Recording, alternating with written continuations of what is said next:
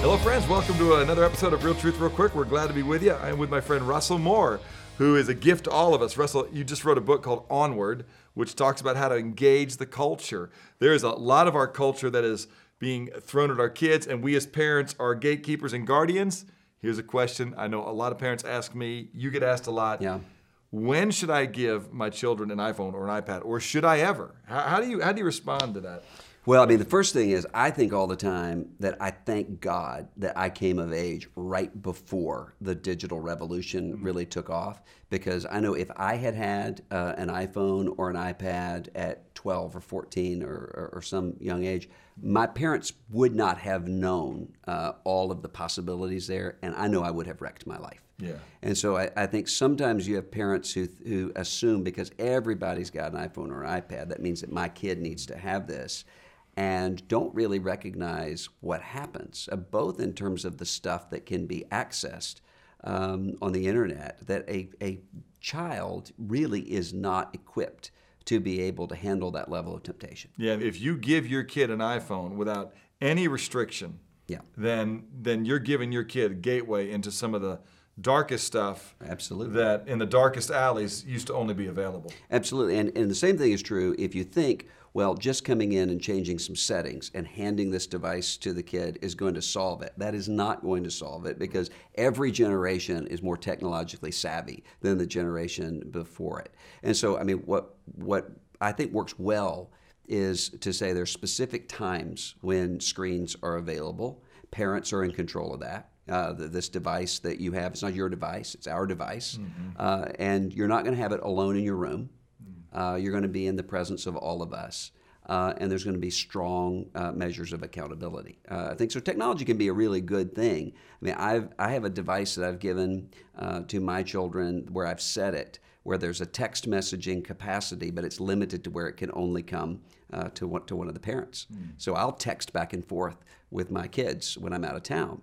That's a great blessing to me, but I would never give them the ability to go. It's not because I don't think my kids are great. I don't think any of us can be entrusted to that level of responsibility. Yeah, so many parents. First of all, the first thing we're saying is you've got to know the capacity of the tool that you're giving your child. Yeah. And Proverbs 22:3 says, "The prudent see evil and hide themselves, but the naive proceed and inherit folly." And not just your own folly, because I want to tell you something. There's a lot of adults who can't handle their iPhone or iPad. Absolutely. And to give that engine to a kid, and some parents are even going to say, "Hey, well, Russell, man, every kid, my kid's the only kid in the 4th grade, absolutely, or 7th grade, or whatever it is that doesn't have one of these." And what do parents say to kids all the time, right? They say, "Hey, if everybody was jumping off a bridge, would you jump off a bridge?" And we got to tell parents, you got to think through this. Yeah. Just because every parent is jumping off the bridge into technology doesn't mean you need to. So what are some things, though, that you've done? You mentioned already a specific device, but as you've talked to your kids about this, because you've heard that from your kids, right? Dad, everybody has one but us. Right. You have 5 kids. I do, yeah. Talk about what you did in your conversation. Well, I mean, the bigger issue than the device is communicating to them that right and wrong and our direction over you is not determined by the majority vote of the culture around us, regardless of what it is that we're talking about. And so I want them to know what objectives I have. I'm concerned about your moral purity. I'm also concerned about your attention span while you're developing. I'm concerned about your presence here in our home, which means I have to watch myself. I have to make sure that I'm not responding to every text message that comes in when I'm at home with my kids, or sitting at the table and constantly checking the phone. That has to be modeled by the parents in the home as well.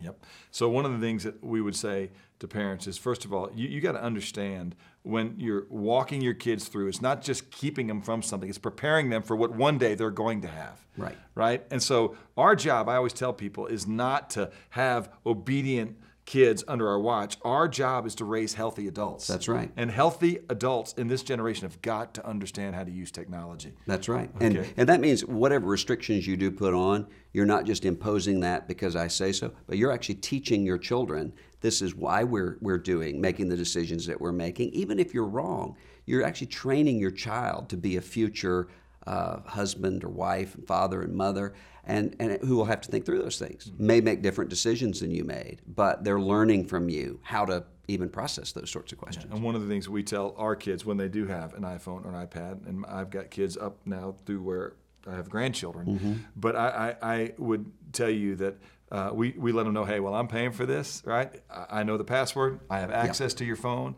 at any time, and it's not because I'm going to check up on you. My wife is far better at this than I am. I've grabbed it every now and then. Go, hey, what have you been texting?